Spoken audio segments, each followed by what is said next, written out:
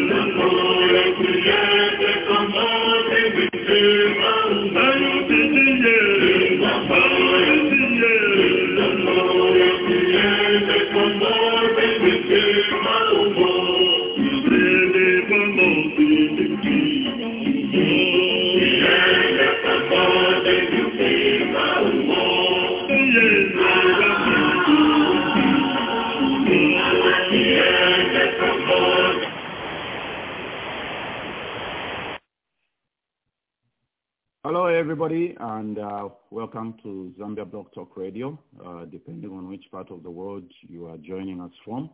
Yesterday, the world witnessed the official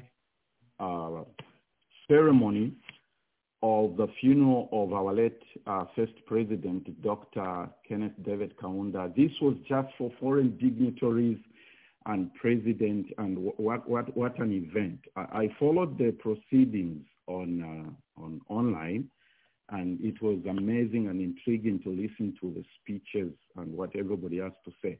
Dr. Kaunda will be put to rest on 7th. I believe that's a Tuesday or Wednesday. What we decided today is to sort of reflect on some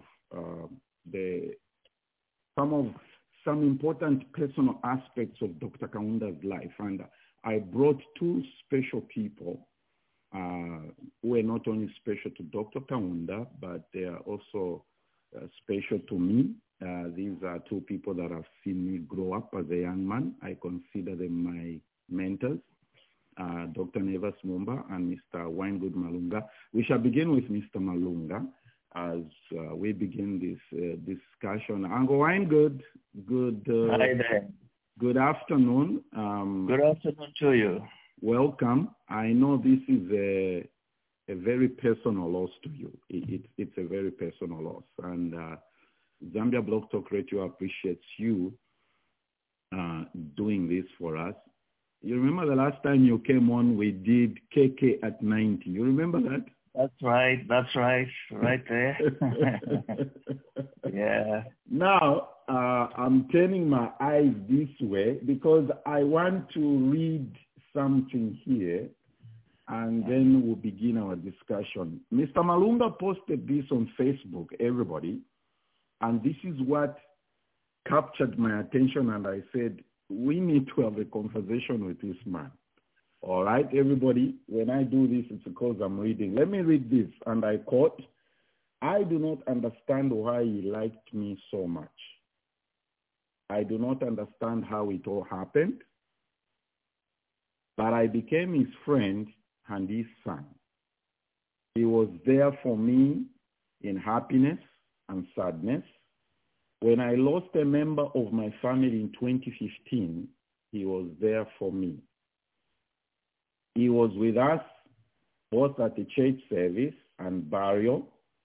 He even asked me to bring my nieces who lost their father to his home for lunch a few days later. KK had a heart. Wow, that's very huge. A big heart. I loved him in life and will love him in death. My OM.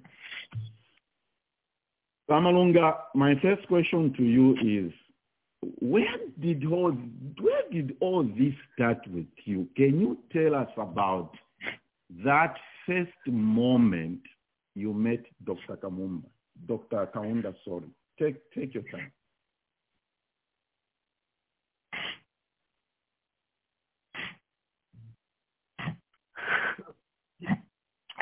I'm sorry. Get yourself together, man. I think I was 19 years old, 19 or 20. I think I was 19 years old. My dad was a Baptist pastor. Yes. And there was the official opening of the Baptist Theological Seminary in Lusaka. My dad wasn't there. He was traveling around the world. I think at that point he was in Texas, actually. Okay. And at the official opening, I went out there with my mother, and I was outside with some American kids, friends of mine, from the missionary circle. And Dr. Kaunda officially opened the institution and was meeting all these people inside. When he walked out, I can even remember he was wearing a sort of beige safari. You looked at the man and you just melted because till the end, his smile was really captivating. And that's when I met him, and we shook hands. He asked me my name.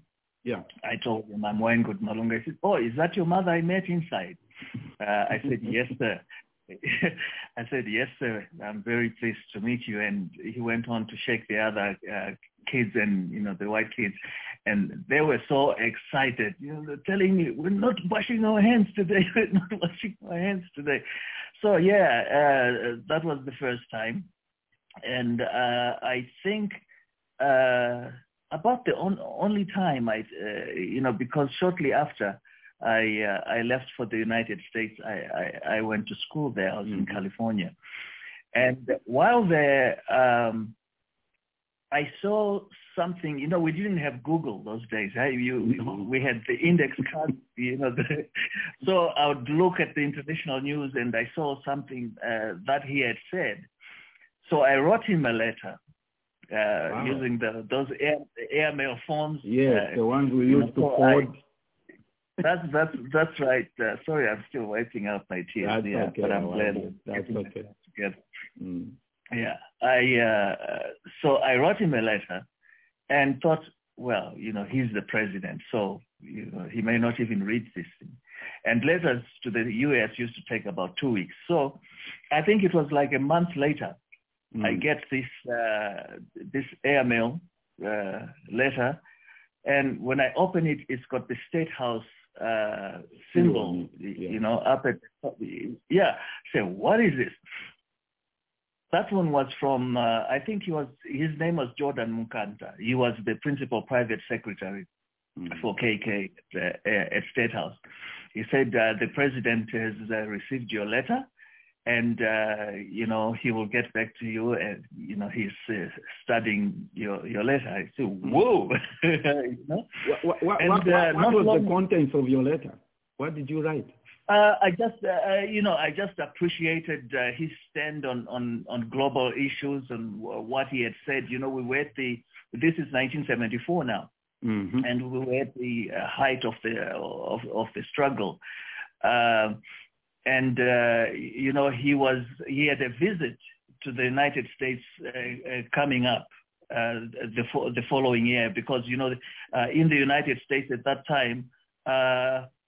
In fact, I arrived in the U.S. just when Richard Nixon was resigning.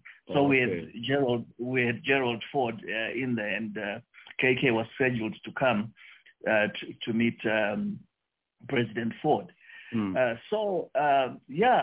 And shortly after that, I got a reply from him. Very nice letter. It's somewhere because I've moved quite a bit around the region and the world, so it's somewhere. It was a nicely typed letter with his signature at top, appreciating my letter and the usual. I'm greatly humbled and so forth. So I responded. And much later, he also wrote me back, and in the U.S. So that was the get going kind of thing. Yes. Then when I returned from the United States, as you know, I was at Colgate-Palmolive for many years, and we were involved in apart from the soaps and detergents and toothpaste and all that, we had a great community action program where we, education, health, sports, and he was a sportsman. Oh, yeah. I had no idea he was following what we were doing and what we were doing in the community. So then we started meeting at the trade fair, and from then on, it went on and on. Then I found myself at State House. If I had visitors from headquarters in New York, and they asked me if they could meet the president, I would call up. I would call State House, Mr. Dominic Mlaisho, Mr. Mapoma. He was special assistant economy at that time, and they'll say, "Oh no, bring them." I would charter an aircraft, we fly to Lusaka and have breakfast with. So these guys from New York thought, "Wow, this kid," So and then from then we began to bond. I remember one particular incident. You remember the Mumba? That football match. The picture you are showing there. Prime Minister Kevin Sokotwane had appointed me to a special committee to fundraise for the rebuilding of the Dag Hammarskjöld Stadium. Yes, Dag Hammarskjöld Stadium. Yeah. Yes. So that looks like a power dynamo shed. Yeah, no, this was the KK-11, kits. And that particular strip I'm wearing there was actually the one that Godfrey Chitalo wore. Whoa. Yeah, both shirt and shorts. There's shirt number 10 at the back there. So this was a fundraising match between who and who? Yeah. What I did is, I suggested it. We were with Andy Mazoka. Yeah.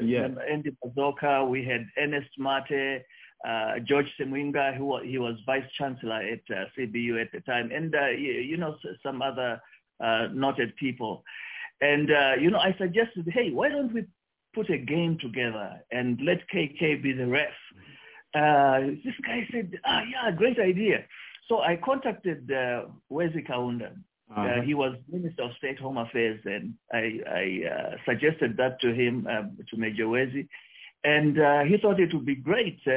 So I said, well, why don't we play the parliamentarians, cabinet and parliamentarians versus the DAG 11, which was the committee, and So, we organized that. We had his uniforms. Somebody in the UK donated them. They were flown to Lusaka. And we had two matches, one at Woodland Stadium, which was live both on radio and television. And the second match, And as I was the skipper, I was the captain of the DEG 11. And as I was walking, Dennis said to me, we knew each other quite well. He said, Iwe mfana, your kit yamino wavala, your shirt yamino wavala niya yuka Godfrey Chitalo. That shirt you're wearing, has been worn by the greatest player, Godfrey Chitalo. I said, we won that match. And the second one we played at Power Dynamo Stadium, Arthur Davis Stadium. We won, and I scored a goal. The interesting thing about that match was that I had received the ball, and like I was a meter into my own half, turned around and was now heading for the opposition's goal. And I heard the whistle blow. I say, what is this? So, and then I look at the ref, KK, he's got a yellow card up there and he's blowing me for offside. And in frustration, I kicked the ball, and the yellow card came out. And later, after the match, I went to him. I said, "It's a great honor to receive a yellow card from you, sir." Wow. Yeah. Then one other interesting thing was, you remember the coup of the attempted coup by Luchembe. By Mumba, yes. Mm-hmm. I lived in Ndola, not too far from the presidential guest house. So somebody called me, in the early hours of the morning that this had happened. And my lawyer, Lloyd Siame, lived just next to. So I called him up. He said, what's happening? Is there anything happening? So I was really concerned. In the morning until Secretary General of the party, Grace Zulu, yes, addressed the nation, because it was trade fair time, if you remember, it was trade fair time. He was in Ndola then. So later I drove to the trade fair and I was at the stand, and then we were told that because, he had arrived late, he wouldn't visit many stands. But as he was walking, he saw me. And then he jogged over to me, my young man, how are you? Which is what he called me up to, now. And how are you? I said, I'm fine. So I took him around, he greeted my staff and so forth. I thought to myself, wow, I mean, this man was going straight there. He saw me and he came. Yeah, he came back. Yeah, and it was just building like that. I want you to tell the story. I read this also on one of your posts where he asked you to postpone the game because he wanted to attend Champion of Champions, one of the games. Yes.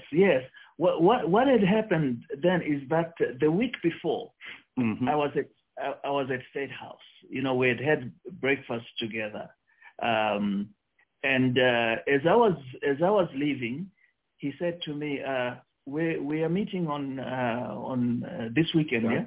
Saturday, yeah. I said, "How we?" He said, the football match. We sponsored the Colgate Champion of Champions, and I said, "Oh yeah." So we'll see you then. So when the weekend came, I had flown to Lusaka. I was at the Intercontinental on a Friday. Yes. Now at night, I get a call. Both teams were already in Lusaka.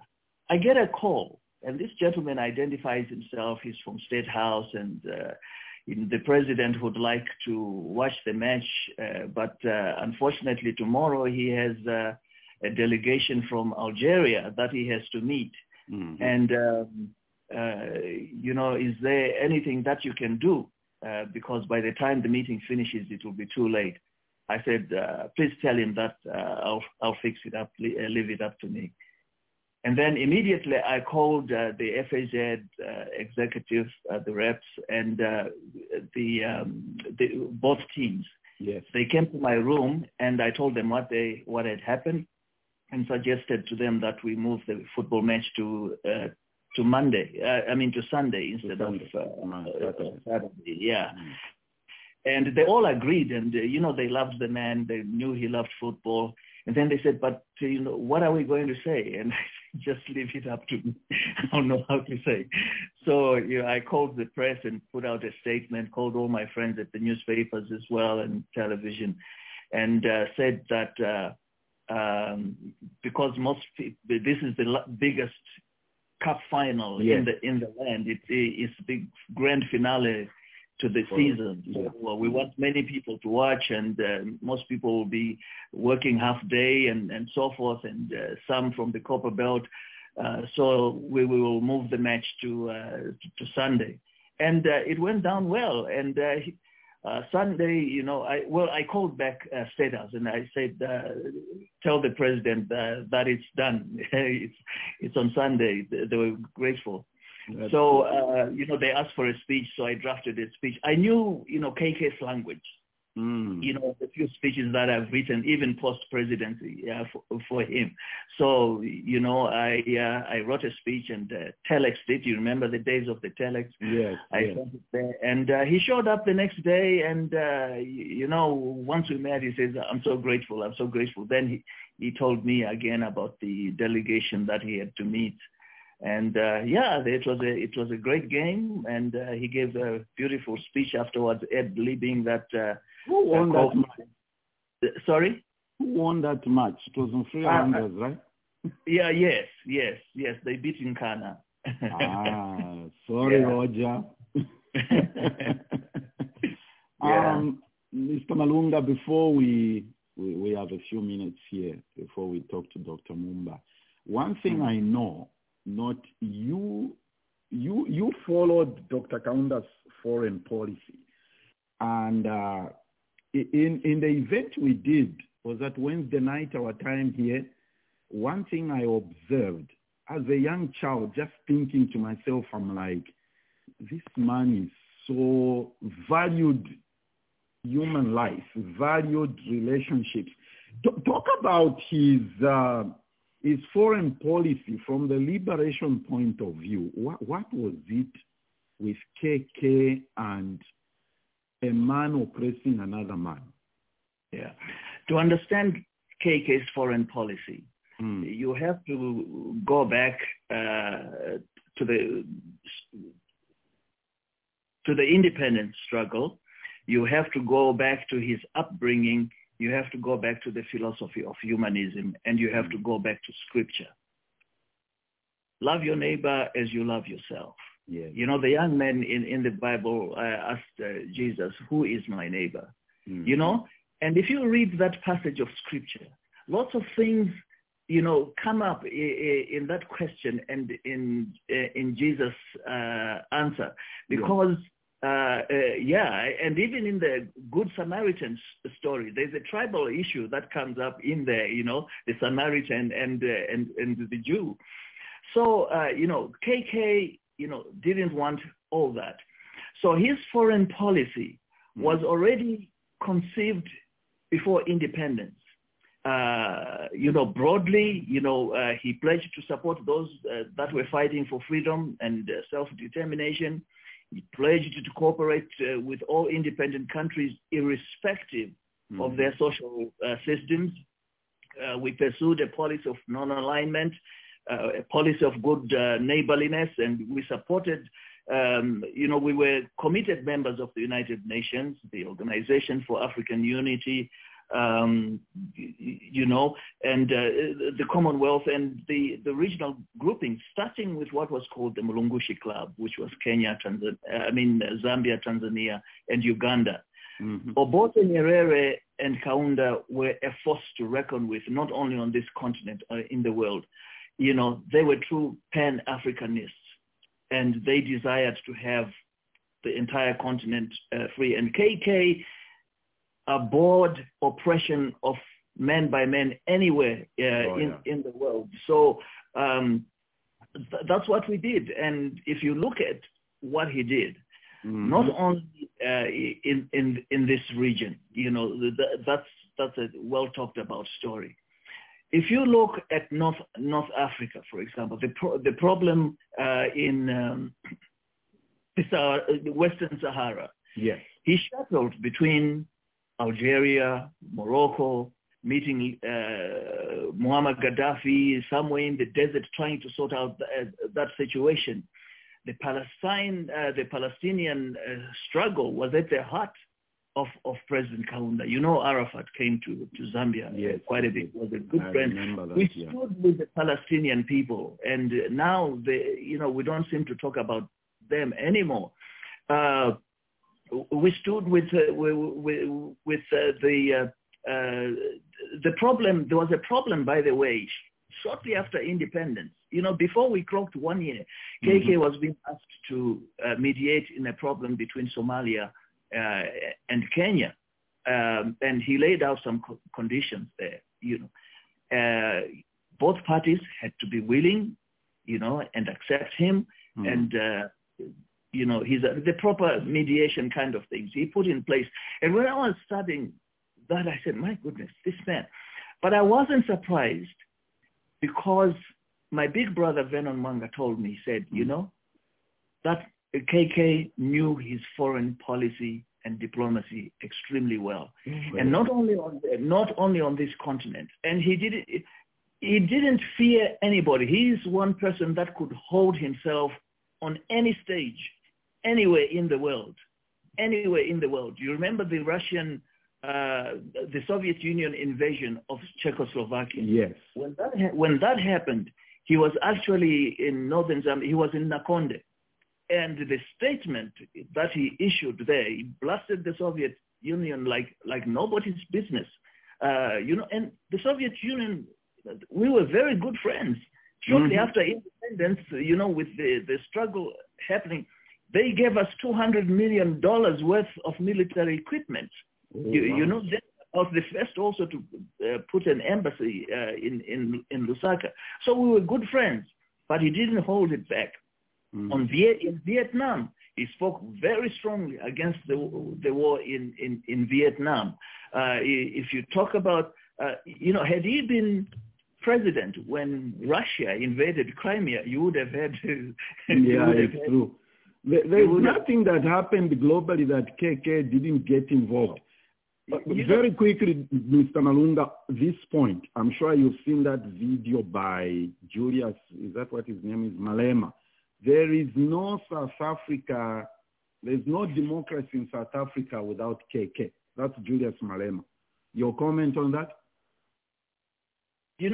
Regardless of what people say about Julius Malema, when it comes to Pan-Africanism and understanding the role of Zambia in the struggle, he towers above even some heads of state because he understands the sacrifice that Kenneth Kaunda and Zambia made. This country, I was saying at another forum yesterday that, people go and say, Zambia was, should have been like Singapore and, but, he wrecked the economy and so forth. They do not look at the external circumstances. Julius Malema understands it. Nobody now talks about Pan-Africanism after Gaddafi, after KK, and then Gaddafi was eliminated. Nobody is talking about real African unity. Oh, yes, I remember.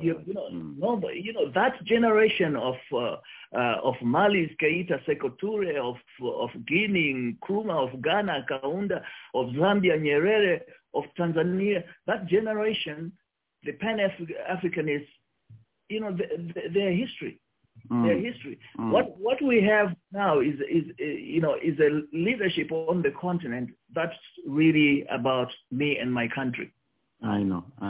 In fact, I did post on Facebook and I uploaded Julius Malema for that comment. Amazing. Finally, as we conclude, I want everybody to see this. Okay. Let's see. Okay, the picture. Is this the anticlimax of generations? Is this a smother of the last flame that had burnt this nation into existence? By our father, Dr. Kenneth David Kaunda. Maybe he was not, as he is subjectively remembered for, a father of the nations, but maybe he was the nation. Ever so often we become what we fight for, what we are ready to die for, what our dreams learn to perceive as ultimate reality. And KK, everything about him was Zambia. He was the resurrection of a once incarcerated northern Rhodesia. And whilst in his old age, we can argue of his effectiveness to the nation as we reminisce on the shadows of what was a gallant, energetic, and pragmatic man in his youth. But there is an unexplainable security of having the grand old tree bowing its shade before you as a sun scorches. There is peace in knowing you have a 97-year-old pot of wisdom you can feed your mind on. There is beauty in being able to refer in the flesh to the one man who can tell the history of our freedom. Today, we may be forced to put his body to rest, but his story will forever blossom from the ground he called home. We shall celebrate him every time we speak of freedom, each time we call for unity. Every time this nation in its youth seeks guidance, we shall remember in glory the hero without a cape, the soldier armed with love and the spirit of millions. We shall remember our super king, our old man. Ichikolwa chachalo chazama omuntu wazyelwe n'okufuira mu maboko ya mushimu wetu, omuntu wazyelwe embuto shakitemwiko pa muntu wonse, uwasakamene emitundu shonse, uwayikalira okulanda eshibwilimo kw'abantu bakwe. One Zambia, one nation. Okay. It is at this. All right. Mr. Malunga, just hang in there. Let's bring in Dr. Mumba here and share some thoughts. Even Dr. Mumba, the reason I brought him here is because of what he also posted on Facebook.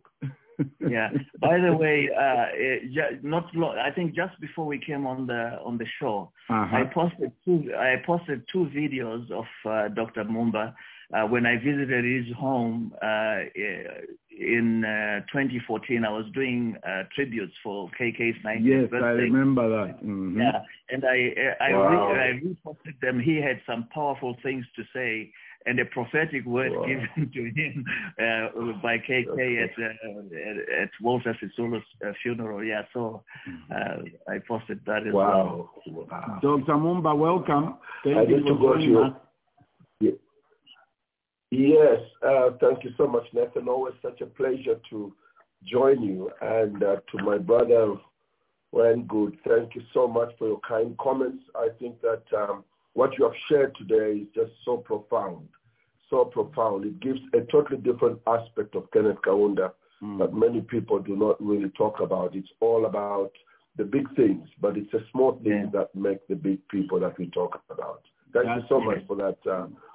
I'm grateful. Revealing and informative stuff.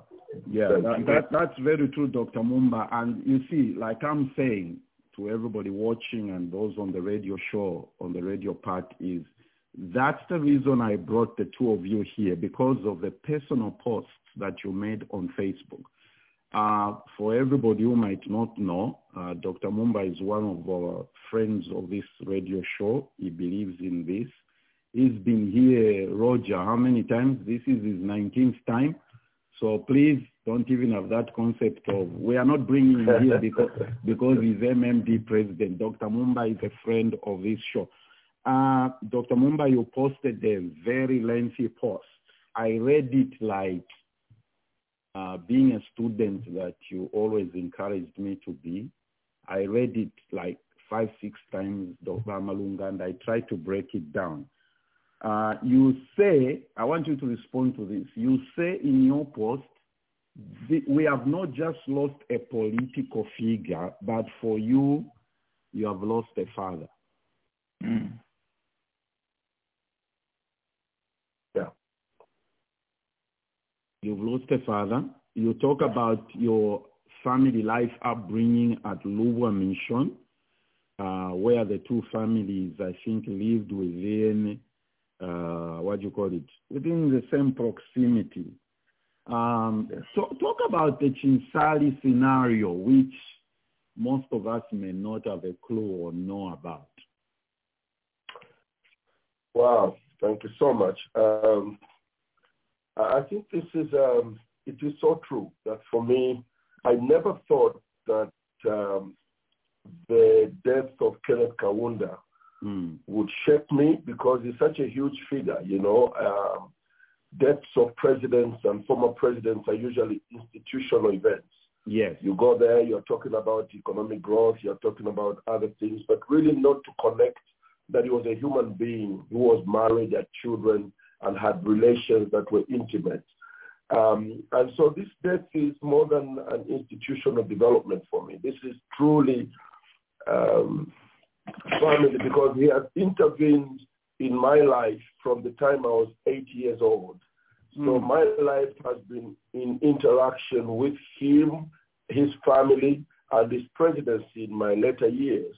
As I grew up, I met him when I was 8 years old. Well, I had met him earlier, but I was too young to figure out.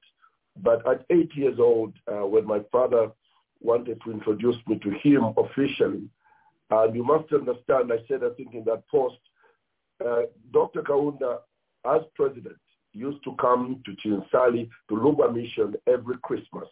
Okay. It was a religious commitment that he had made. Every Christmas, he worshipped at Luba Mission Church, which was his father's church. Yes. So all of us in Chinsali knew that even if we had trouble meeting Dr. Kaunda, at Christmas time, he was going to be ours. And therefore, we waited for December. And he spent there several days. If he's not busy, he spent as long as a week in Chinsali. That's when he met everybody, the family, the relatives, and everyone came around at Shambalakale. So it was during one of those moments that after a Sunday service, that my father held me by the hand and said, I want to take you somewhere.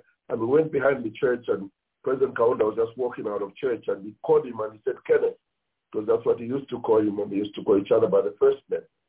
Kenneth, I want to introduce you to my boy. And so he turns around, and I remember exactly what he said. When he looked at me straight in my eyes, he said, Chipombolo Gana, you know, so I was really touched that this guy knew who he was talking about. Chipombolo Gana. So then he placed his handkerchief on my head and said, Sunday, and those were the words of introducing myself to Kenneth Kaunda. And truly, at different times, he has come into my life. But let me stay more with Chinsali. Our home was about 45 minutes walk from Shambalakale Farm. So we would spend weekends there. And it is true, and I tried to attempt to put it in one of my books, but I tried not to say too much about these issues because I didn't want to be, you know, too out there and put the information out there. But his mother, Helen, is the one really who blessed me for political office. Wow. And I was very young. I think I was 12 years old when she called for my mother to come and bring me. And then we were supposed to be blessed together with, I don't know which son of KK it was, but when she started to bless us, the son of KK ran away and went to play. So she said, don't worry, so that's how we ran away. I don't want to mention she said name. But so he said, so that's when she blessed us, and she truly spoke words that I'll always treasure in my life.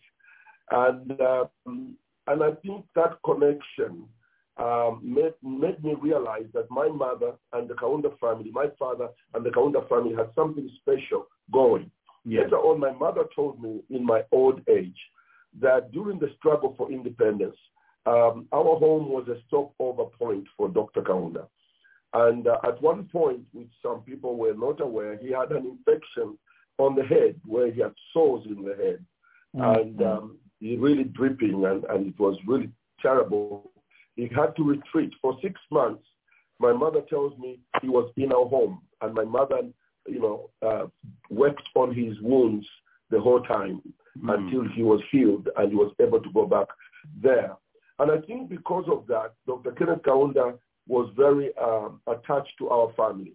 When my father died, he was there for us. He's the one who sent the plane. He couldn't travel that time because my father died.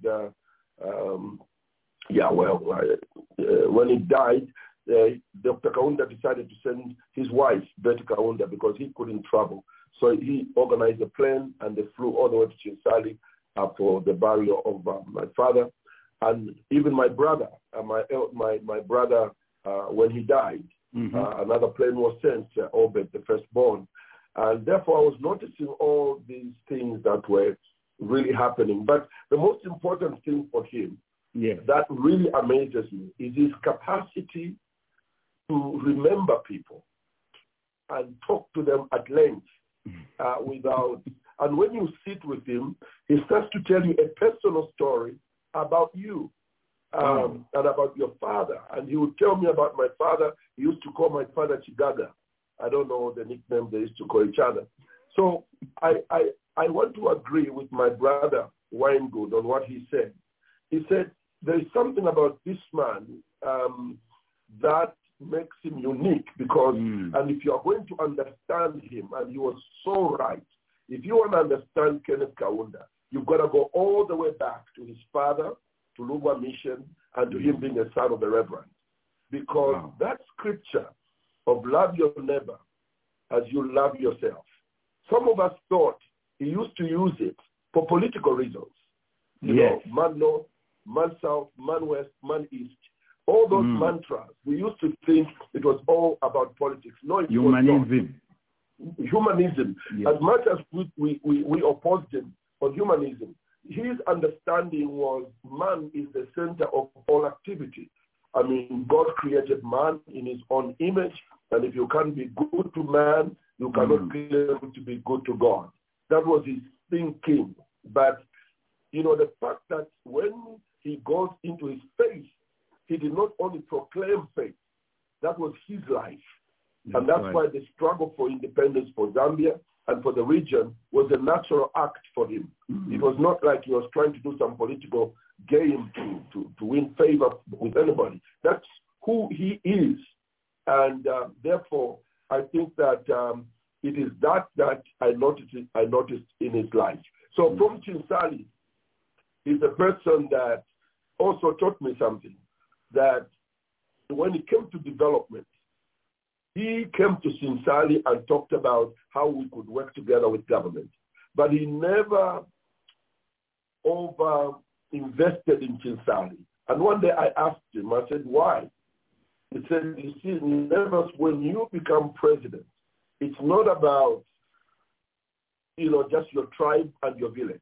I'm now president of the Republic of Zambia. What I put in Southern Province, I must put something here in Northern Province. But I must also put something in Eastern Province. And that, Zambians, a lot of Zambians, not Zambians, a lot of Chinsalians did not like him. What is this? Are you there? Yes.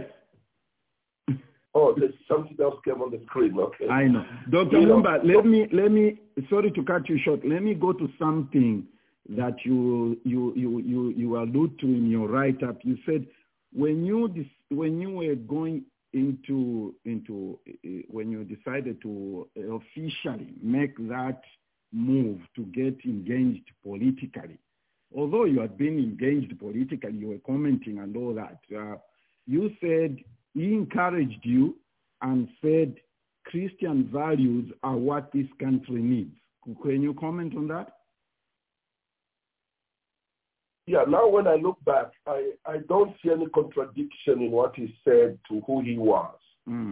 He truly believed to govern Zambia, you needed to have a very strong Christian base, because he had actually created a Christian base in this country.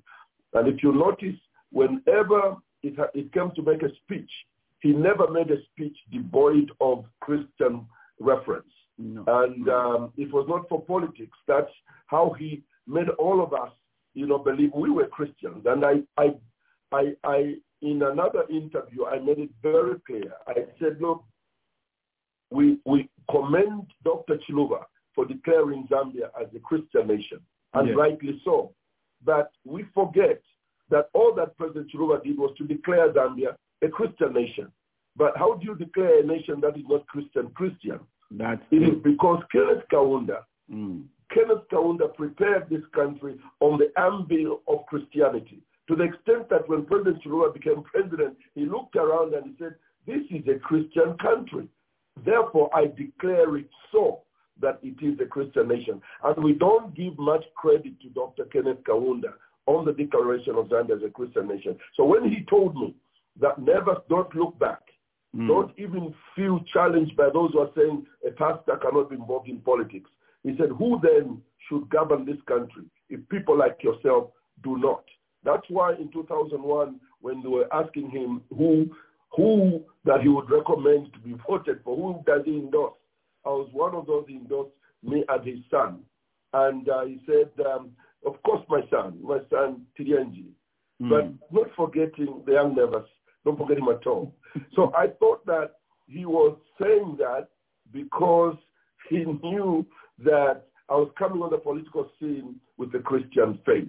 So that's how I understood it. I didn't think it was very different from what he believed. The other thing that you state in your write-up is that, and I quote, the character of our late president has forever been engraved into the culture of our nation. What is this character you talk about when you say it has been engraved into our nation?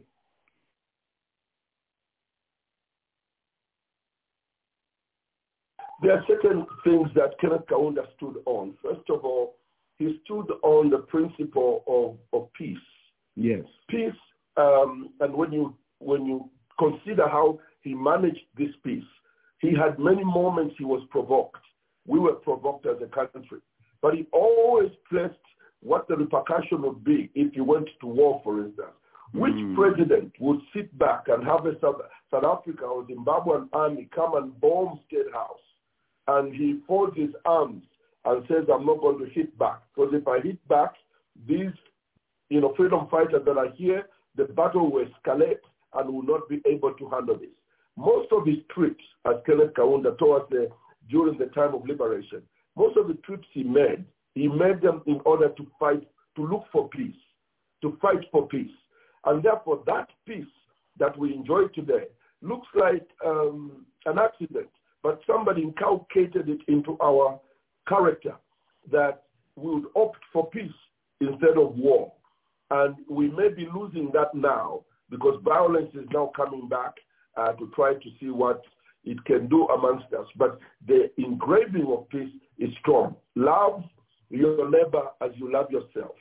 Those scriptures that he constantly quoted created us to create a one Zambia, one nation, where he did not care what tribe you were, but he considered you a Zambian with equal rights to the opportunities that Zambia presented. It also has its base. In his faith, in the scriptures. That's really where that faith, that philosophy of peace and the philosophy of love, they both come from the scriptures. So today, we are called a peaceful nation. Yes. Because we decided to embrace the spirit of peace. And therefore, we are in a place there where we can celebrate his life and say it has been engraved in the very culture of our nation. Excellent. I want you to talk about that moment you see there, you with KK. Where was that? What was happening there? Oh, sorry, you were breaking up. No, that was during one of the elections where Dr. Kenneth Kaunda and I voted from the same polling station. Okay. And when I was there, I received a phone call that the first president is coming. That's at, where is this? This is in Woodlands Basic School there. And so I waited for him to come after I'd voted. And now it was for him to vote. So I received him at the polling station. Were you standing that time? No, I was not standing this time. Okay. I wanted to find out whether you whispered something to him and say,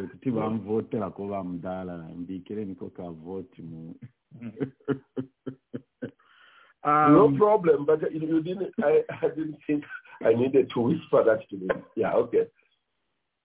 I know. I totally understand. You're quite biased. when during the transition to multi-party politics, before he signed the whatever repealing the one-party state thing, you mentioned that he called you to pray with him, or could you talk about that? Yes. I hope I'm being heard well because you are. Yes, you are. Yes, you are. I know there's a little bit of delay. A monumental. A monumental point in my life. I was having a crusade in Woodlands Stadium. I was a very young evangelist. When Mr. Mayema came, I think that's his name, came to the stadium after the crusade, as I was praying for the sick, he waited, and then he whispered to me. He was the secretary to cabinet at that time. He whispered to me and said, the president would like to have an audience with you tomorrow. He didn't say for what. And I said, no problem. Who says no to a president? So at 9 o'clock the following morning, I went there, and I think I went with Pastor Justin Katere. I'm sure I did. And then we went to State House, and they ushered us in, and then finally they ushered me in to be with him, just the two of us, in his office. I think that changed my life because I was not sure what he wanted. Then he looked straight in my eyes and said, I know you're a young man, but I've been following your crusade ever since you started. And I think that this time it will be a good thing for us to pray together because I'm about to make a major decision, and I want for you to pray with me.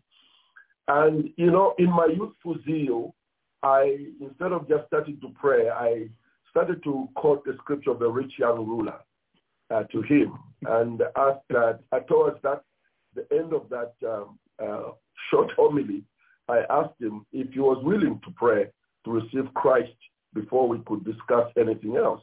Because I didn't know by that time whether he had prayed with anybody. I know he was UCZ, but, you know, we were, you know, the Pentecostal view was that we needed to pray with anybody we met to make sure they received Christ in the manner that we did. And he walked away from his chair when he came around and where I was. And then I thought he was going to sit where I was. He knelt down. So I stood up. And I was very scared now that this was too big, but I was happy that, you know, this was not happening full view of everybody. Yeah. So we prayed, and he repeated the prayer after me. Then after that, he sat down, and he told me about the multi-party decision that he was making, that he wants to repeal. He's going to repeal Article number 4 and revert to multi-partyism as it was before. And it's a big decision because it means that, you know, I have to let the country go to the polls. The people are asking for it. It's in the interest of the nation that we do what the people want. And that's how he cut his stay in office by 2 years and called for an election. And for me, as leader of the movement for multi-party democracy, that, you know, tells the story that we brought multi-partyism in this country, I think that we don't tell half the story because we needed to find a willing partner. President Chiluba needed to find a willing partner to say, yes, I'll make it happen. Because if Dr. Kaunda had refused to sign the repeal of Article number 4, he would still have been president for another 2 years. Who knows, the scenario and the wind would have slowed down and UNIP would still be in power today, like in Tanzania, like in Zimbabwe. It would have been the same. But because Kenneth Kaunda cared for the Zambians, and he said, I don't want any atrocities, any violence, I'm going to let what they want happen. So I prayed for him. I said, Lord, give you grace and give you strength. So that to me was a very monumental point in my life. It's a moment I refer to as a moment of growth and development for me, and appreciation for his humility and his love for the nation. Because really on that day, I knew that this man was selfless, and like we were viewing him from the outside as a dictator who wants to hold on to power and wants to brutalize others. That singular experience made me realize this man was different. Some other presidents in the region had refused to do what he did. Yes. We are where we are in terms of democracy because MMD found a willing partner to get that done. Yes, sir. Well said. Well said. Dr. Mumba, as we wind up our discussion here, Dr. Kaunda will be put to rest on the 7th. Is that a Wednesday or Tuesday? I'm still not figuring out the exact day. There's going to be a funeral, I believe, at National Stadium. Various service. Yes. How from your perspective, Mr. Malunga, I want you to join us here as we wind up. How should we I know it's you see, I'll say this before you respond. When I was asked to participate in the virtual memorial service that we did from this end, and they asked me to do something, I'll tell you this as my pastor and my mentor. I have never had so much pressure and stress on me to say, how do I memorialize Dr. Kaunda in 5 minutes? That was so How do you what? How do I do a tribute to Dr. Kaunda in 3-5 minutes? That was too much pressure for me. And I say that to ask you to say... That's rightly so. Yes. How should we remember, from your personal point of view, how do you want us to remember Dr. Kaunda as we wind up? And the same question to Mr. Malunga. But first, Dr. Mumba, how should we remember Dr. Kaunda?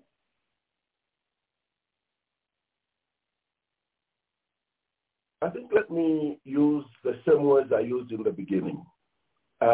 We shall remember him as a man who believed in the word of God, but also lived by the word of God. Okay? Faith without works is dead. Dr. Kenneth Kaunda achieved the fact that you can preach something and become the embodiment of the message you preach. When he said, love your neighbor as you love yourself, it characterized his entire life. His whole life was about living for others. This is why, and allow me to conclude in this way, this is why when answering this question from somebody, this is why this man has been mourned in the manner that no other former president or sitting president on the continent of Africa has been mourned, to the extent that countries in the region declared days of national mourning, something totally unheard of.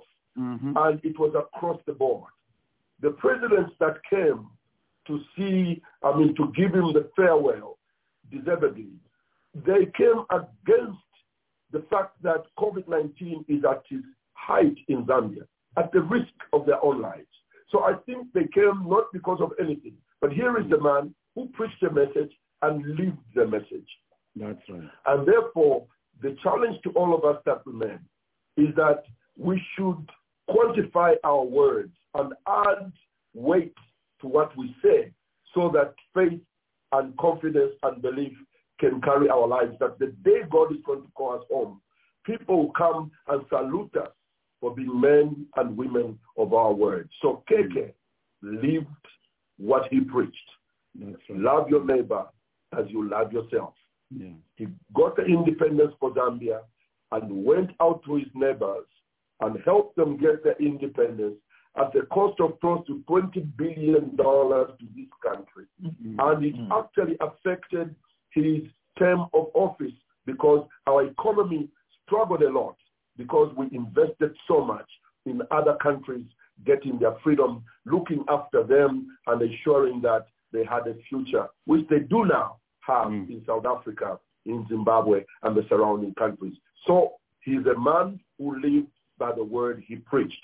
And to me, I'll always remember and honor him for that. Yeah. Mr. Malunga, under 1 minute, how would you like us to remember Dr. Kaunda? I know it's, how would you like us to remember Dr. Kaunda? He was a towering figure on this planet, a liberator, statesman, as Doc said, a man of faith. And, I concur 100% with everything that Dr. Mumba has said. He was a man of faith. I prayed several times with him. And, the first time after I came back to Zambia, we prayed at his office. I said, sir, we are leaving now. I'd like to pray for you. I was with my wife, Grace. And we knelt down and he said, he just said, because he said, he had a problem with his knees. So at that point, he couldn't kneel down. So we held hands and we prayed. I prayed, and when I said amen, he was looking at me with tears streaming down his cheeks. Wow. And he said, my young man, prayer is very important. Never cease to pray. So all the times that I would go to visit him at his home, we would watch football together, eat, and all of, before I leave, he always said, my young man, prayer is very important. And finally, on his belief and trust in God, which is why I'm sure where he is right now, in glory.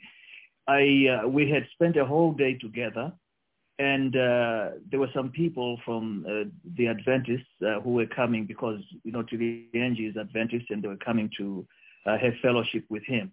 Yes. But I had remained at Kawesha's house. So when I came down, I left something in his house, and I walked in to pick up a book or something. And as I was leaving, the group in there, they were singing a hymn. He loved hymns. And I stood there and I felt, oof, we call it the anointing. And they were singing that old hymn, and the chorus, I am coming, Lord, coming home to thee. And I could hear his baritone, over everybody else. And it's only now that it registers, that, he was saying something to himself and to all of us, really. That's right. And, thank you. And Doc, thank you so much for that tribute. And I'm so grateful. Grateful. Well, Mr. Wynegood Malunga, Dr. Nevas Mumba, thank you so much for sharing your personal moments and helping us to understand the personal aspect of Dr. Kaunda. Wow, what a man. And by the way, before we wind up the discussion here, Dr. Mumba, thank you. Wynegood, I never met Dr. Kaunda as president. I met him when he was out of office. When he was under house arrest, Dr. Mumba is the one who took me along with him to visit our president. Everybody, that was our show today. Next week, I'll be talking to John Sangwa to postpone or not to postpone the election. That's not meant for Dr. Mumba to respond. That's the title of our discussion next week. All right, let me check out, because now it's becoming personal. Thank you so much, Nathan, and everybody. Thank you, everybody. To postpone or not to postpone the election next Saturday, join us. Thank you, everybody. Thank you. It's been great. Mm-hmm.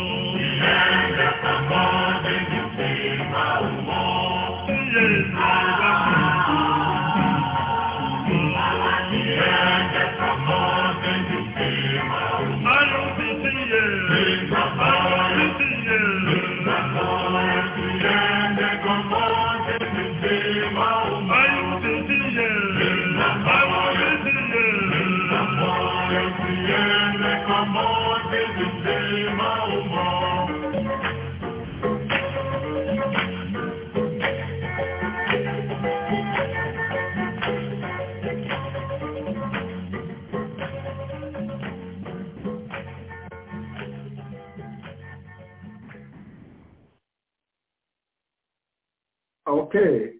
Good morning. Welcome to another Blog Talk Radio open forum here. So we had, Nathan, you can hear me? Yes, I can. Oh, wonderful. I couldn't hear myself playing that video. I don't know if you heard it. We heard it. Okay. So lucky enough, I had it on cell phone. So I could hear it was playing. So I've got I've got a powerhouse today. I'm looking forward to this. I am looking forward to this. Yeah. Before we do that, a good job there, Nathan. Thank you, my friend. Pastor Mumba and Wynegood. I never said his name right. I was also saying I hope I do not butcher his name on the air. I hope I. Yeah. Some great stories people had with you see, Roger, 2 seconds. You see, I thought it was important for us to understand that part of Dr. Kaunda, you know? Yeah. Because we always looked at him as this, you know. He was not a human being, as far as no, it's like he was not. He was not a human being. Yeah. All right. You said it. Yeah, thank you so much. Francis is here, I can see him. Please put on your video and coming, Dr. Kasoso. Put on your video coming. Today, Francis, African time.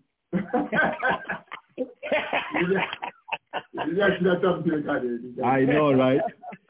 I can say that to him is my bululu. Anytime. Francis. Well, Charlie, a man of God. How are you, sir? I can't wait to hear what you guys have to drop. Hi, Bernard. Hello, are you on mute? Turn on your thing.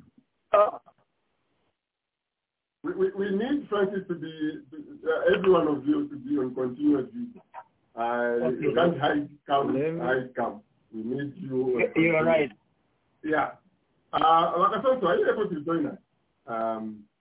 Yeah, I am here, and I don't know why you can't hear me, but I can clearly hear myself through the broadcast. Oh, now I can hear you. Yeah, now I can hear you. I'm sorry. Yeah, that is the brother Bernard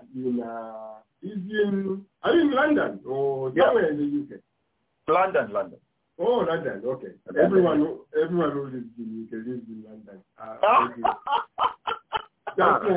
That's like people think every African is a Nigerian. He's a Nigerian, yes. Yeah. What's wrong with people? Actually, when he goes to Zambia, they'll tell you, like, if you say I'm from UK, they say, oh, London. Yeah. So, I don't know, Jacobina, if you are able to do, instead of where Nathan is bringing Wakasonso, so he'll be on the, Nathan, you can put Nathan on top there. That way. Okay, on Facebook, it is. So today, we'll be writing a letter, and it's going to be for real, Francis. We are not going to play. This letter, we are going to write it. And the president, has, in one way or another, has to read it. not a letter, a speech. We need our president to say something about tribalism. He cannot continue to be quiet. It is a sensitive issue to a lot of people, but he cannot afford to be quiet. Let's start with that. What do you think, Francis? Well, thanks for having me, Roger. I really do appreciate. I don't take it lightly. Yes, I mean, there is no way the biggest opposition leader keeps quiet. After 2 weeks of Honorable Kamburi just going and pouncing on him, even today I saw videos of him still attacking him personally for not attending President Kaunda's memorial or something. But he has to come out and give a speech. He needs to show that he's not just going to be a Tonga president. He's going to be a president of all Zambians. The last mistake they make in the last election cycle, was allow the PF to define him. They truly defined him.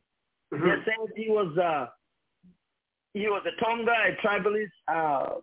He was a Satanist. He's a traitor because he sold the mines. And then the UPND never countered when it came to that. And I thought then, and I still think now, that it is still a mistake. So the president has to come out. The UPND president has to come out, be ahead of the game, and give a very big speech, a very, very big speech on One Zambia, One Nation. He can show he's a businessman. He can show he employs people from every... We'll go to the element. We'll go to the element.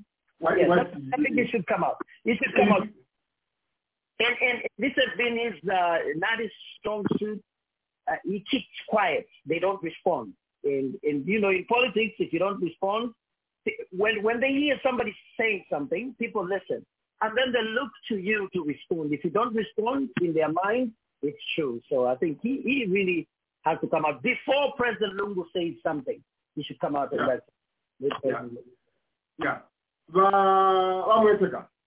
President Akainde needs to come out and give a speech on tribalism. Absolutely, and unequivocally true that he should come out. Because this is not only an elephant in the room, it's an elephant in the whole country. And one thing which I must say that I've always had ambivalence with is the fact that UPND is not good at reacting to certain stories very quickly. They let things simmer on, and you know, as they say, lies will make the way halfway around the world before the truth catches up. Now, we cannot be waiting for the truth to catch up once the lies have gone forth, like what is happening right now. It's really something not unacceptable. So the president, there's no way he can not come out. And he has to, first of all, he has to tell us where he stands from his originality, his friends. Okay, those are elements, like I said to Francis. Those are elements. But I like what you gentlemen, the way you are coming, he must come out. I think, some of us, we are supporters of his, we are supporters of UPND. I think from here, we are going to make it very, very strong to the guys who run his campaign. The president has to come out and give a speech on here. Finally, also on the same issue, President HH needs to come out and give a very, very critical speech. We will look at some of the elements which will be there. Everyone has got his. I've got mine. It's at 100 pages. Go ahead, Wakato. Thank you for inviting me to participate in this important topic, pre-election. I used to see the name Francis Kombe, and I thought it was related to one of the gentlemen who taught me economics at undergraduate level in college. Him. Yeah, but his appearance has suggested he's not. So I will not respect the name as if it's my professor. I will look at it. I will look at it as just a gentleman with a beard. So you would just taken 5 minutes of your time introducing Mr. Kombe. No. I am trying to say thank you very much. I can't thank you, Roger. But I think there is genius in keeping quiet about the topic of tribalism so far. Because what we have seen here is, for example, the tribal talk. President Hakainde Hichilema, he's running against President Lungu. President Lungu, he is not the one speaking these tribalistic remarks and trying to characterize him as that. He is using his surrogate. So I think that what we should push at this hour also is to the use of surrogate. But I think it's been genius that he hasn't responded because the suspension of Chimbakambwili from the campaign trail is a technical knockout. The guy just keeps quiet. He's been going around shadow boxing, fighting with his shadow. It is the shadow of HH, and he hurts himself. And you see, but he has to lead on the issue, whether leading through his surrogate or coming out with a speech. But in Zambian politics, a speech is not enough. We are so westernized that when tribal talk is going on in America, we want Barack Obama to come and give a speech on racism and all those kind of things. So we are so westernized, but the way the politics are done over there, I think it's been genius that he has kept quiet because he has not afforded Chimbakambwili a ring in which to box with him because he's not running against Chimbakambwili. Chimbakambwili is out of the race. He's not running for president. Why is, very quickly, we need to go into the elements. 3 of us think he should. And if you are in the Zoom call here and you want to add on just raise your hand, we'll see, and we'll bring you in. No, not you guys. Those who are not on the screen. Why is Dr. Kasonso Francis wrong? With all due respect, I think I disagree with Dr. Kasonso. In that one, HH is not a new guy on the scene. He's lost the 2 elections and they defined him. It's his name being mentioned. And so he has to respond. He says it's because President Lungu is not the one who's saying those words. But Honorable Kambwili is going to these events with choppers and cars that are given to him from State House. So you have to follow the money. So this is the reason why you should respond. Another reason is everybody has a cell phone now. And you see how breaking news just spreads. So everybody, even in Shangombo, in Malunga, in Solwezi, they see these clips. If you keep quiet, they're given Honorable Kambwili 3 weeks alone on the stage. And he kept on counting. Do you know how much damage is done? Honorable Kambwili is not speaking to UPND supporters. He's speaking to PF supporters that are not in agreement with President Lungu today. Those people are saying, I'm PF, but I think I'm tired. That is his target. He's saying to them, hey, I know you're tired of Lungu, but look at this guy. He's a Tonga. He mentions the southern province, and I don't want to go into details. Maybe we might come into that. And he shows that there are no elected officials that are PF in the southern province. Nobody came out and told him, they asked him whether we have an MP from the Copper Belt who is UPND. No, Wapula. There's nobody there. No. I'm saying, Muchinga. Even the Copper Belt. There's no MP who's UPND. So Kambwili's strategy, and they're using him, is to go and speak to PF supporters who are on the line and say, hey, remember this guy is Tonga. It will be very sad for HH and his campaign team to keep quiet because the damage is just huge. Everybody has a cell phone. This is the reason why you should respond. Everybody has a cell phone. You have to counter. We have to know that in Africa, it's very difficult to beat an incumbent. Extremely difficult. They have the machinery, they have the bully pulpit, and they can read, just to be honest. So if you're keeping quiet on vital things like tribalism, why do you think that there's a backlash right now? Everybody on social media is responding to Kambwili. It means they are watching and listening what Kambwili is saying. So if you are not saying anything as UPND, as HH, you're losing. Look, HH, when he comes, he doesn't need to mention Honorable Kamala. He just has to come in and give a speech on One Zambia, One Nation. Don't even call it tribalism. I like that. Just say One Zambia, One Nation. And he can say that and point to a great man that we've just buried. That has just passed, Dr. Kaunda. He can say, building on the beliefs of Dr. Kaunda, I think as a nation today, we should stand as one. He can point out the violence. He can point out the injustice in the country and marry it to One Zambia, One Nation. Very tactical. Don't mention Kambwili. But by so doing, he's going to answer what Kambwili has said. So keeping quiet, you're losing. These are more in their politics. Under here, I wrote it that it should be a gracious speech. While attacking, it should be a gracious speech. But can you unmute your phone and then you can come in? I see already 20 minutes is gone. I knew a time was going to go on us. Brother, go ahead. Yes, I think that it would be a mistake to remain silent. Like Francis has just said, it is important. They have to say, Kambwili said I didn't do. They said I was in Shangombo after I was in Chinsari. No, he just has to come and address the issue. Because every time he talks about unity, it is promoting the fact that he is not tribalistic. That's all he has to address. Just has to address, how do you unify Zambia? How were we founded? What are our aspirations as a country, as a nation?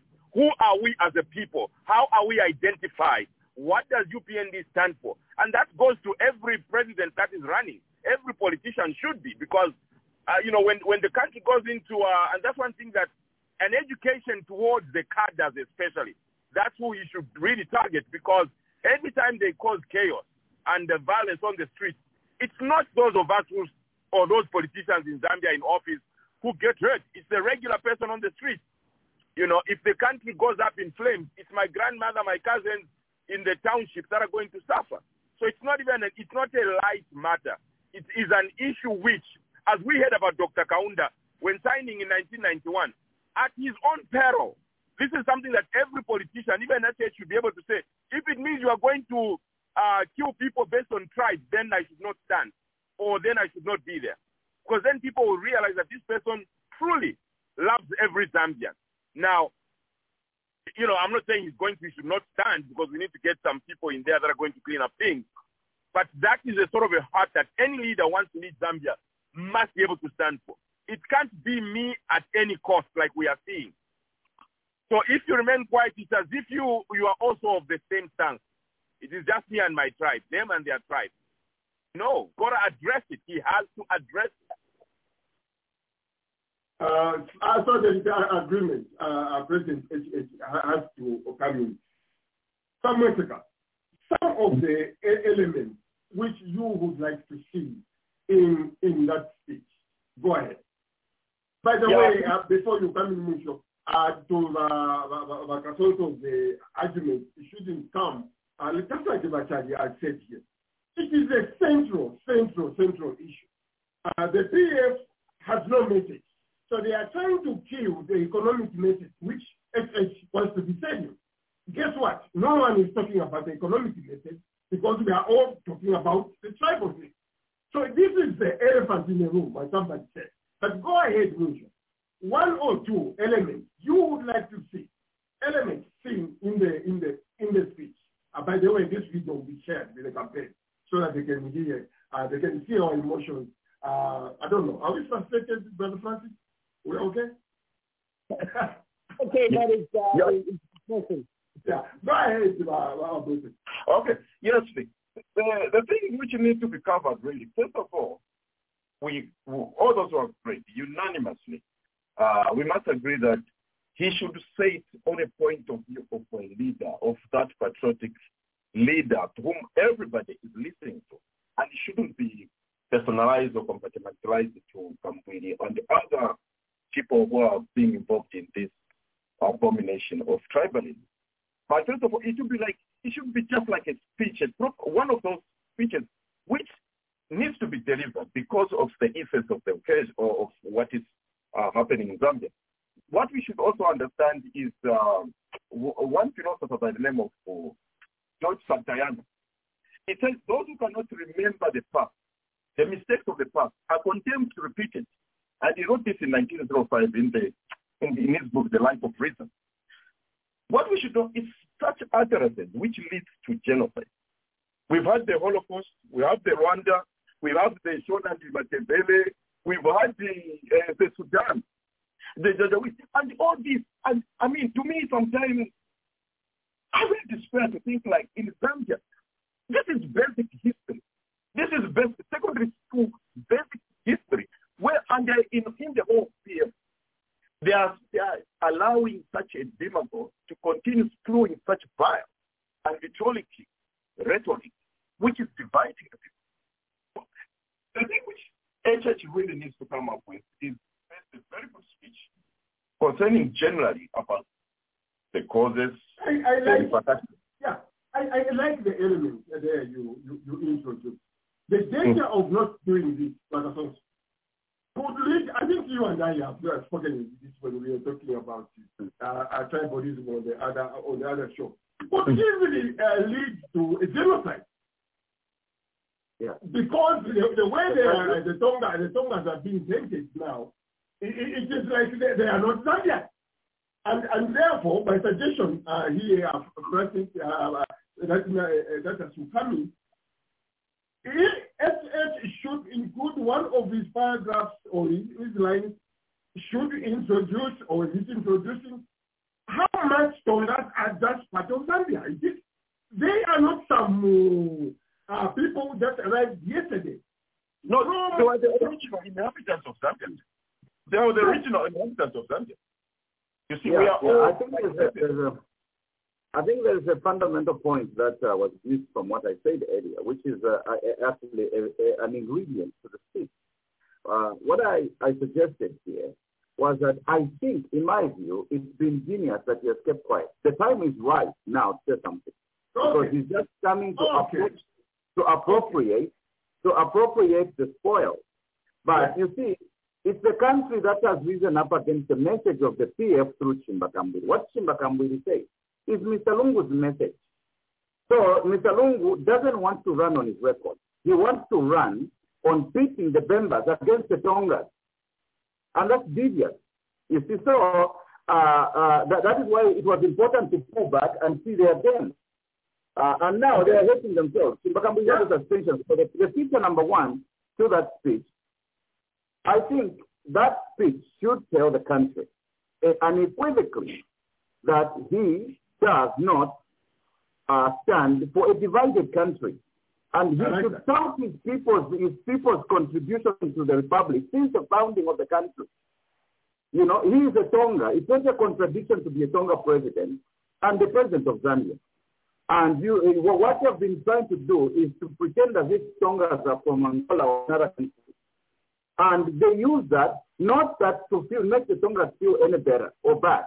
What they do is to generate resentment, particularly amongst the Bemba-speaking tribes, because Bemba is a language also, not just a tribe.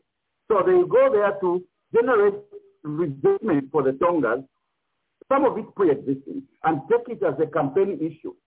So by not going tit for tat on it from the beginning, I think it was a smart move. But the time is right when you should tell the country that the best thing that we have done as a country have been done when we were united together. The independence movement was a coalition of tribes. The movement to democratize the country was a coalition of tribes. And now the coalition of tribes is needed in this hour to correct the failing of the country. The country has been sold. The PF government has borrowed more than 15 billion and put zero dent in the poverty of the country. There are failures. We have to pinpoint on the stealing. We have to pinpoint on the failures to distribute the borrowed money to the people who are going to pay. Okay. I like the agreement. Now we are on the same board. We are on the suggestion, frankly. The Bemba, like I said, they are part of the original people. But just the relationship, the working of the Bemba, how much the Tongas and the Bembas, I don't know about much history, they have worked together in the liberation of Zambia. Correct, and I agree with all of the people. Dr. Kasonso. I'm calling him. Dr. Kasonso and also and Brother Bernard, yes. Yes, Madam Lady. Yeah, in like Bernard said, the Tongas were the first to settle in the country. So everybody else came from somewhere, from South Africa, from we settled in Zambia. We found the Tongas. So it will be a great moment for HH to tell the history of the country. How can the Tongas be not Zambia? When all these countries, all these tribes came in and settled in. Explain it. You should explain the intermarriages. You should show how Zambia has prospered when we are together. So all these things, we should spell them out in the speech. But to me, I think the most important aspect of the speech must be the economic message. You should talk about the economy. Okay. We'll come to that. We'll come to that. I mean, this speech is easy. We are writing a speech, Francis. We are writing the speech. We have one part where we are probably going to say, now when it's the unity part, the unity part. Why we should be we should be together? What are your thoughts on the economics? Because we'll come and attack that. Cite us on the call, please. Please, Kami. I'm not sure which angle you want to join in. And my brother at the beginning with the okay. Thank you. Yeah, go ahead. Thank you. My video is muted. Could you unmute it? That's okay. You can just do with the voice. Actually, I'm not muting anything. So just go ahead. You can do it from there. Okay. Okay. You want? Okay. Okay. Yeah, you can unmute his video. I've been trying. Yeah, there you go. Okay. Thanks for the condolences messages. I will be laying my brother. I'm not in Zambia. He'll be laid tomorrow. 10 o'clock is 3 a.m. Sunday time of tomorrow morning. Coming to the comments that I hear,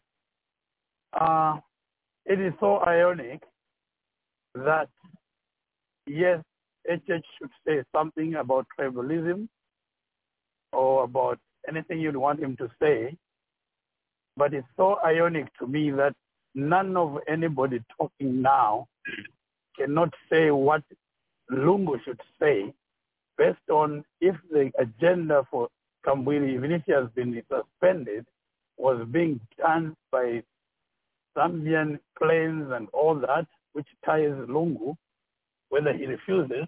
Are you trying to do? Today you're burying Kaunda. Next month is an election, and you'd keep quiet. And I hear people talking, HH should say this, HH should say this. We have had the clips and everything. Now, to finish up that, this is where I say, I've heard people talking about Tonga, this and that. I used to think Michael Sata was Bemba and Pisa.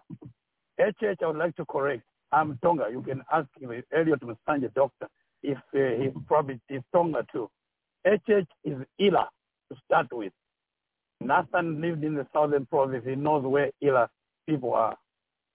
Now, this is the propaganda thing that we talk about. I've gone to the extent where I say, if somebody feels the Tonga were not in the country when whatever was going on and anything, we all have our places in Zambia. There's where the Bisa came from and the Bemba came from somewhere. I've always said this statement and I get attacked. If you feel like a Tonga should not rule you, there's a place where the Tonga are located.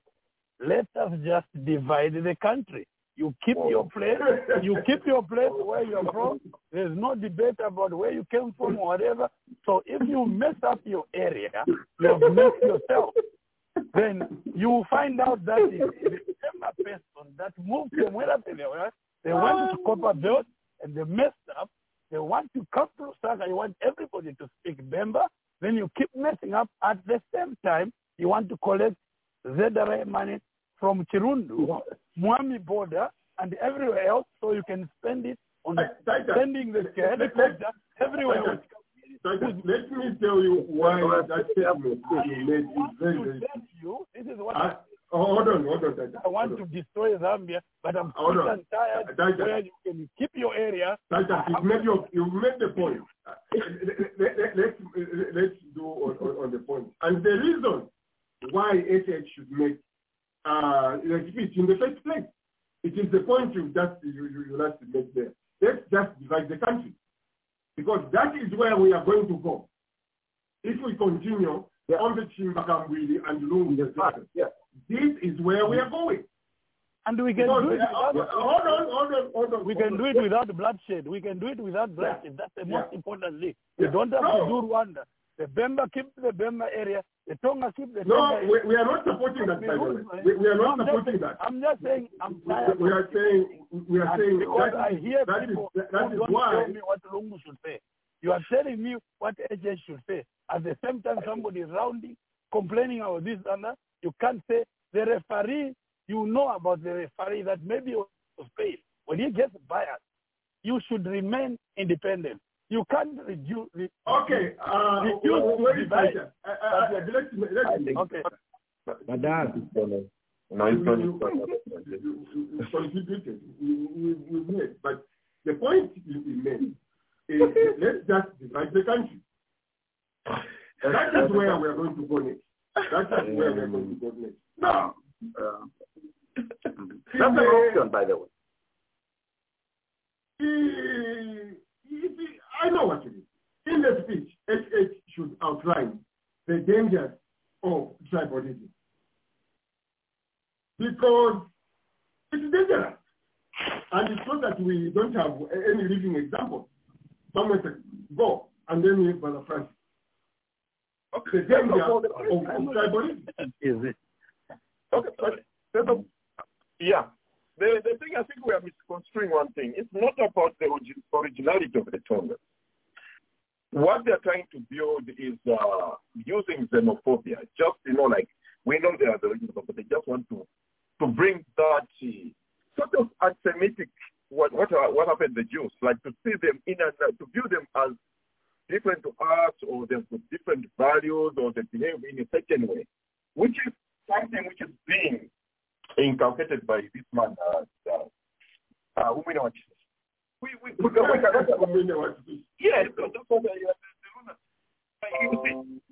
it's getting towards what the Nazis used to do to the Jews.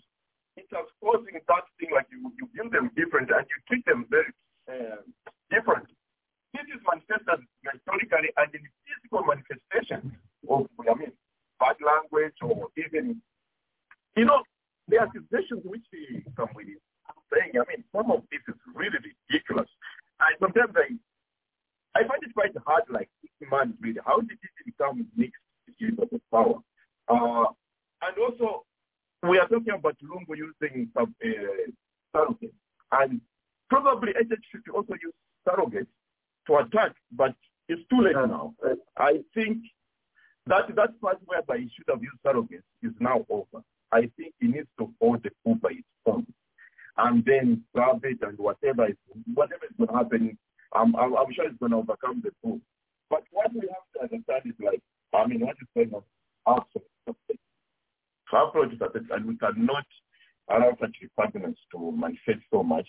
Right now, we are, he's even giving examples of jobs like, seriously. HH, what should come in, what should be included in his businesses, who are employed, his family, his friends, those he associates with. The man associates with people from different walks of life, from different tribes, from every. Those are some of the things which we want and espouse it like talking from the heart. And it really means that, tribalism is a scourge. It's a scourge which is eating at the moral fiber of our nation, and we shouldn't tolerate it. Okay. Okay. I wanted, Francis, it's back. The dangers of a tribal politics, that should be in the speech. I have Rwanda in my mind. Go ahead, Francis. If this is left to steer, this is a danger to the nation. You talk about national security. This is what it is. Yeah. They're endangering a nation. And where's the OP? Maybe the OP is speaking to the president. We cannot, just to answer my question, we cannot demand the president to say something because we know that's not his game. He hardly says anything anyway. And just expecting something from him will be like impossible. So we are saying to the biggest opposition leader, stand out and show. Because right now what we're experiencing in the country right now is lack of leadership and just mismanagement. So you should come out as a leader to say, this is why. You should show people why they have to give him a chance and trust him to be president of the nation. So things like this, you can come out and give a very big speech, be very forceful and mean it. Give as many examples as you can to show that it's different from the current president. Keeping quiet really has been one of the biggest downfalls for UPND. So this actually can still to some. We are seeing people being hacked on Facebook. And Kambili is an opportunist man. This is a man who has been given we all saw when he was arrested. He passed out. So the man is not brave enough. He passed out. Okay? He knows his family right now is in the UK, the wife and his kids. So he knows if anything happens in the nation and people start killing each other, his family will be safe. This is what we should show. I like that. When it comes to tribalism, it's not a political thing. It's a Zambian thing. Everybody from the PF, UPND, and everybody in between. I'm an independent, but I tried with HH over Lungu. That's not a secret. So this is a Zambian issue. It's a human issue. If troubles come, your children will die. My nephews will die. Our businesses will be closed. Our economy can collapse. This is what the message should be all about, not UPND. And this is one angle that HH should take. Don't come out there and give a speech as a UPND candidate. No. Give that speech as a Zambian. That's good. If there is turmoil in the country, everybody will suffer. So letting one man be on an anthill, screaming with no shirt, and when they arrested the occasion, they pass out. It's not wise. Confront him. The man has gone back to, and this is another angle. The UPND now should start defining Kambili, so he keeps quiet. This man has gone back to PF after insulting President Lungu. That's because his businesses have been squeezed. That's one. And two, he wanted to be president anywhere, in any party that wanted to adopt him, and they never gave him that chance. So he's a man who wants an opportunity. They need surrogates from the UPND who just go after Kambili and define him. Don't lie. There's so much material. Play them on.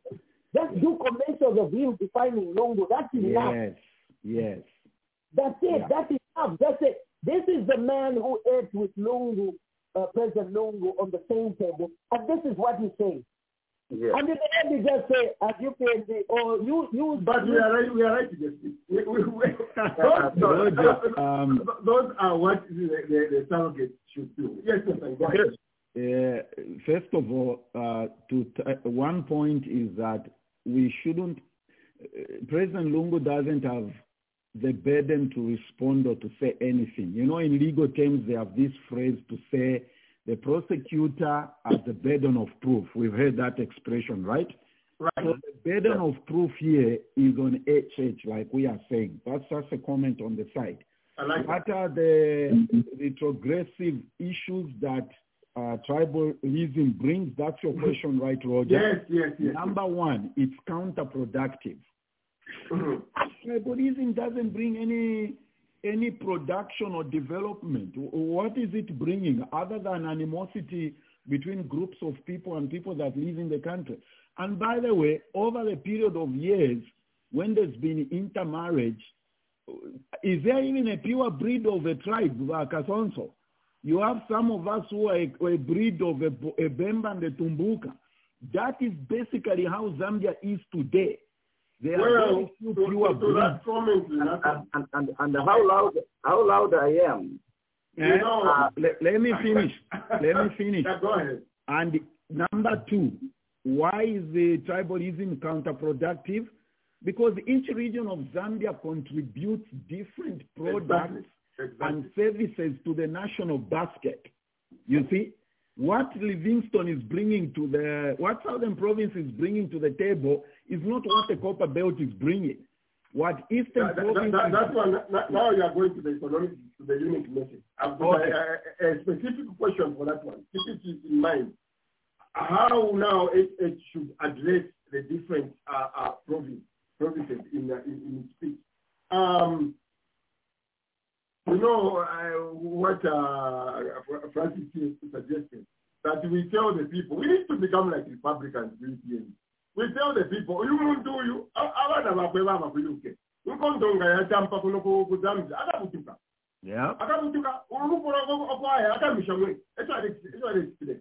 but you can also quote for us the danger of tribal politics.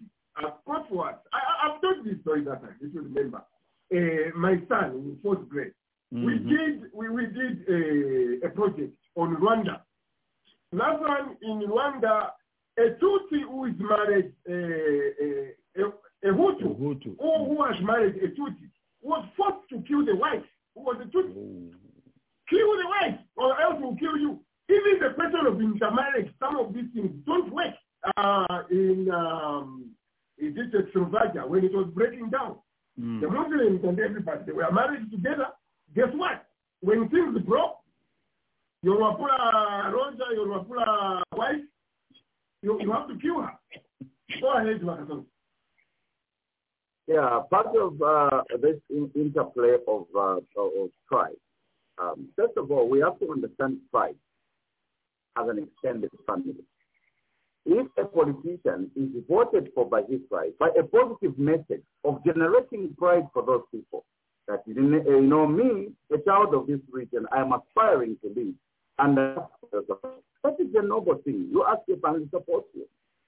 But if you go on to another people to generate resentment against another tribe for voting for a person from there, that is pervasive tribalism.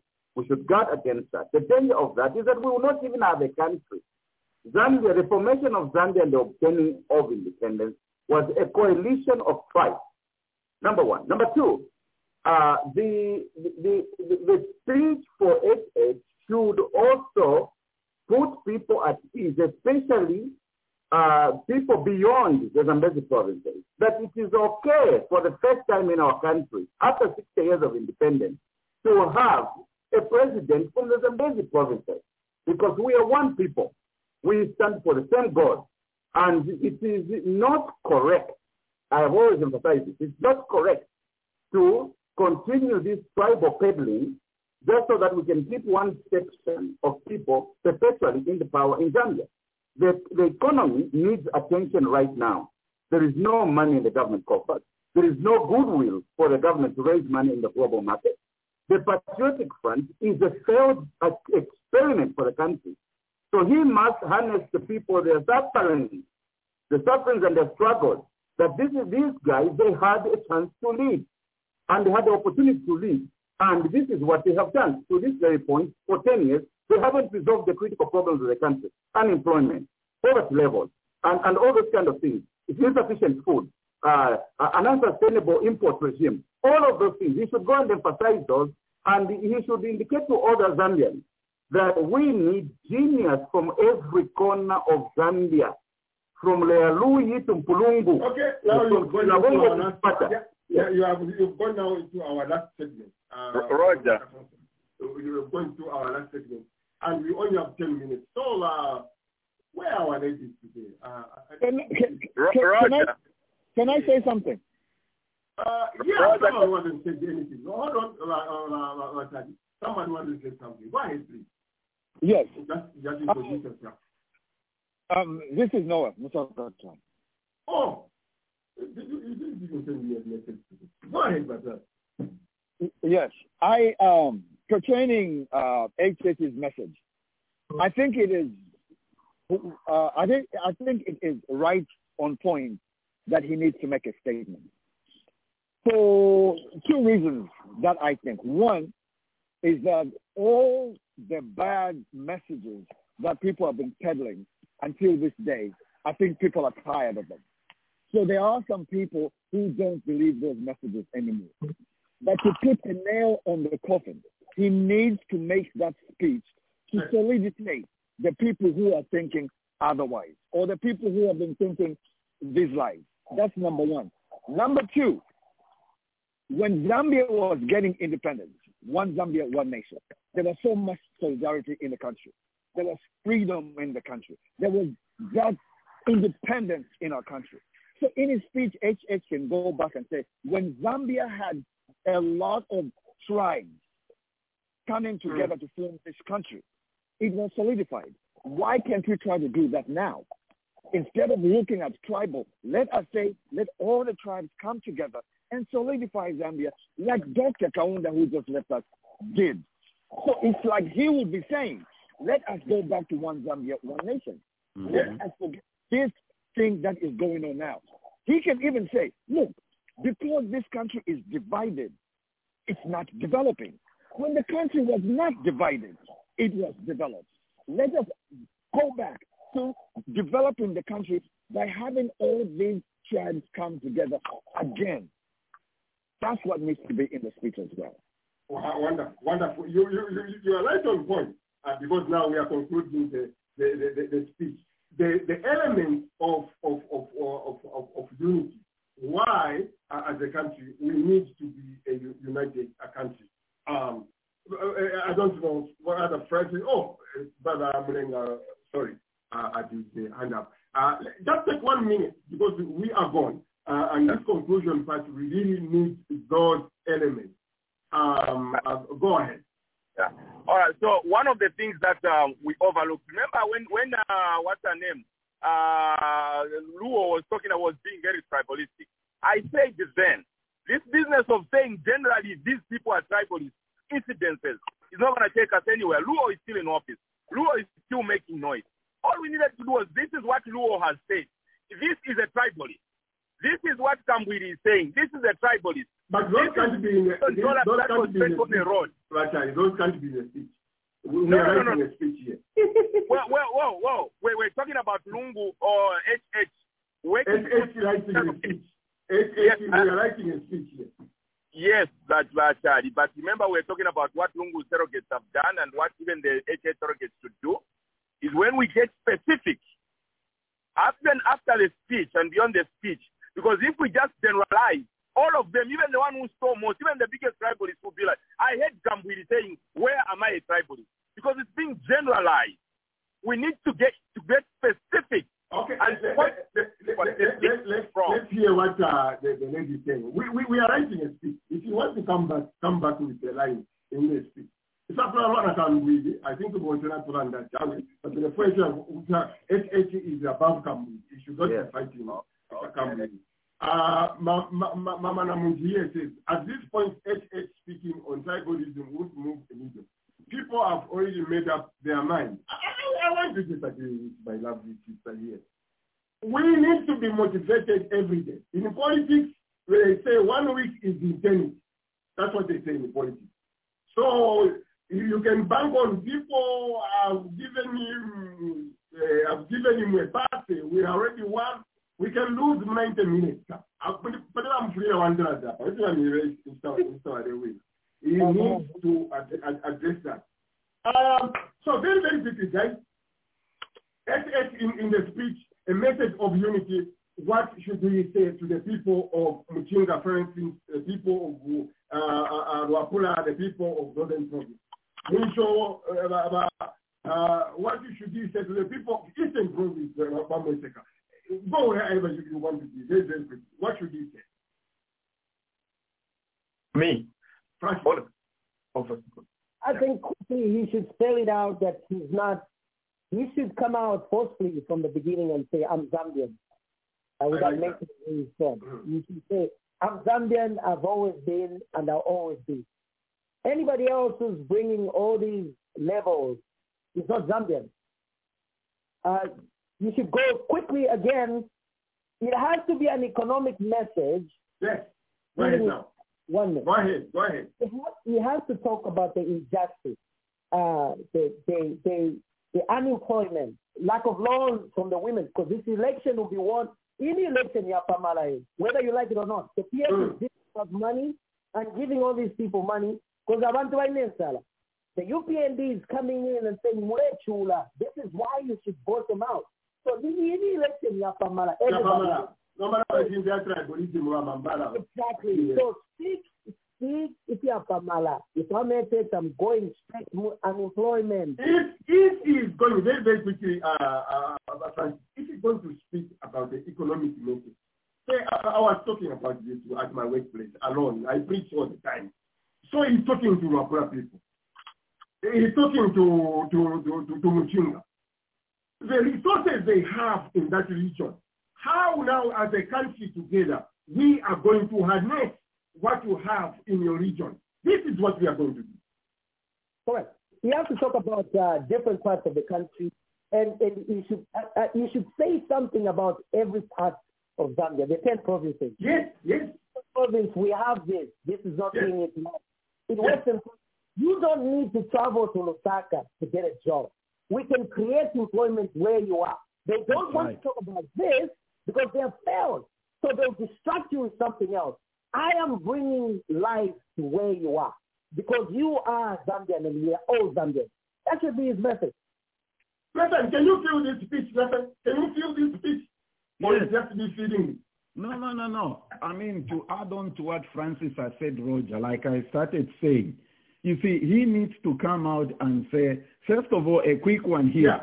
Yeah. Hit them on saying you are also ignorant on the actual structure of the tribes of Zambia. Like Titus said, hello, for your information, I'm not Tonga. Hello. Those will be unnecessary. No. I'm just saying it just anyway, for you to think to say, hello, you are ignorant.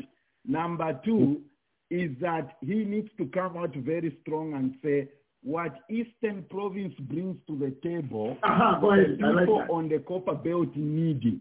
Yes. What the Copper Belt brings to the table, the people in Northwestern Province need it. Yes. You see, like Francis has said, you don't need to go to Lusaka to get a job. You can get a job in Western Province. You can get a job in Central Province. He needs to speak that harmonizing language, Roger. Yes. That's what he needs to do. Do you remember, I've been thinking about this. Do you remember when the donut was being told by the Republicans, stop the Sleepy Joe stuff. Talk about your economic achievements. You remember that when the Republicans So he shouldn't even worry himself with the tribal stuff. He should just say, no, I refuse that. No. We have already agreed on that. The tribal thing he needs to address it. He needs to address it from telling them they are ignorant, period. Let me stop there. Okay. That's what we have agreed. You hear from Nathan. This is what Eastern Province brings to the table. This is what Muchinga brings to the table. Our friends, the Tonga, imagine they will start exporting our meat. This is what they bring on the table. Go ahead, Luis. Yeah, the thing is, one thing you should deliver is that we live in a symbiotic relationship with each other. Before 1964, there's no country which existed called Zambia. It came into existence on that day. So you should talk about the genesis of that, the nation of Zambia. And that there are so many things, the whole process, they add something to the value of our country. It says divided we fall, united we stand. Yes. The moment we start fighting against each other, we're divided, and economically, each one together, everybody earns more. So to me, that's the point it needs to work on. And also, one important thing which I don't think you have mentioned, if you've looked at the National Management Committee of UPND, it's actually mostly members. So he needs to say a bit about that as well. Thanks. That was our show for today. Like Nathan said, come back next week. We have John Sangwa is coming on Nathan's show, but we will continue to push. I'm going to cut this video. To postpone or not to postpone the election? Yeah, to postpone or not to postpone the election. And that will be like nice music for PF. Thank you, Makasonso, Francis, good job. We're sure you have to take lunch to be on the show. This has been very encouraging, and everyone who has joined us. I am your man here in Okotoks, which is very, very hot, like Texas. See you. See you next week, everyone. Thank you so much.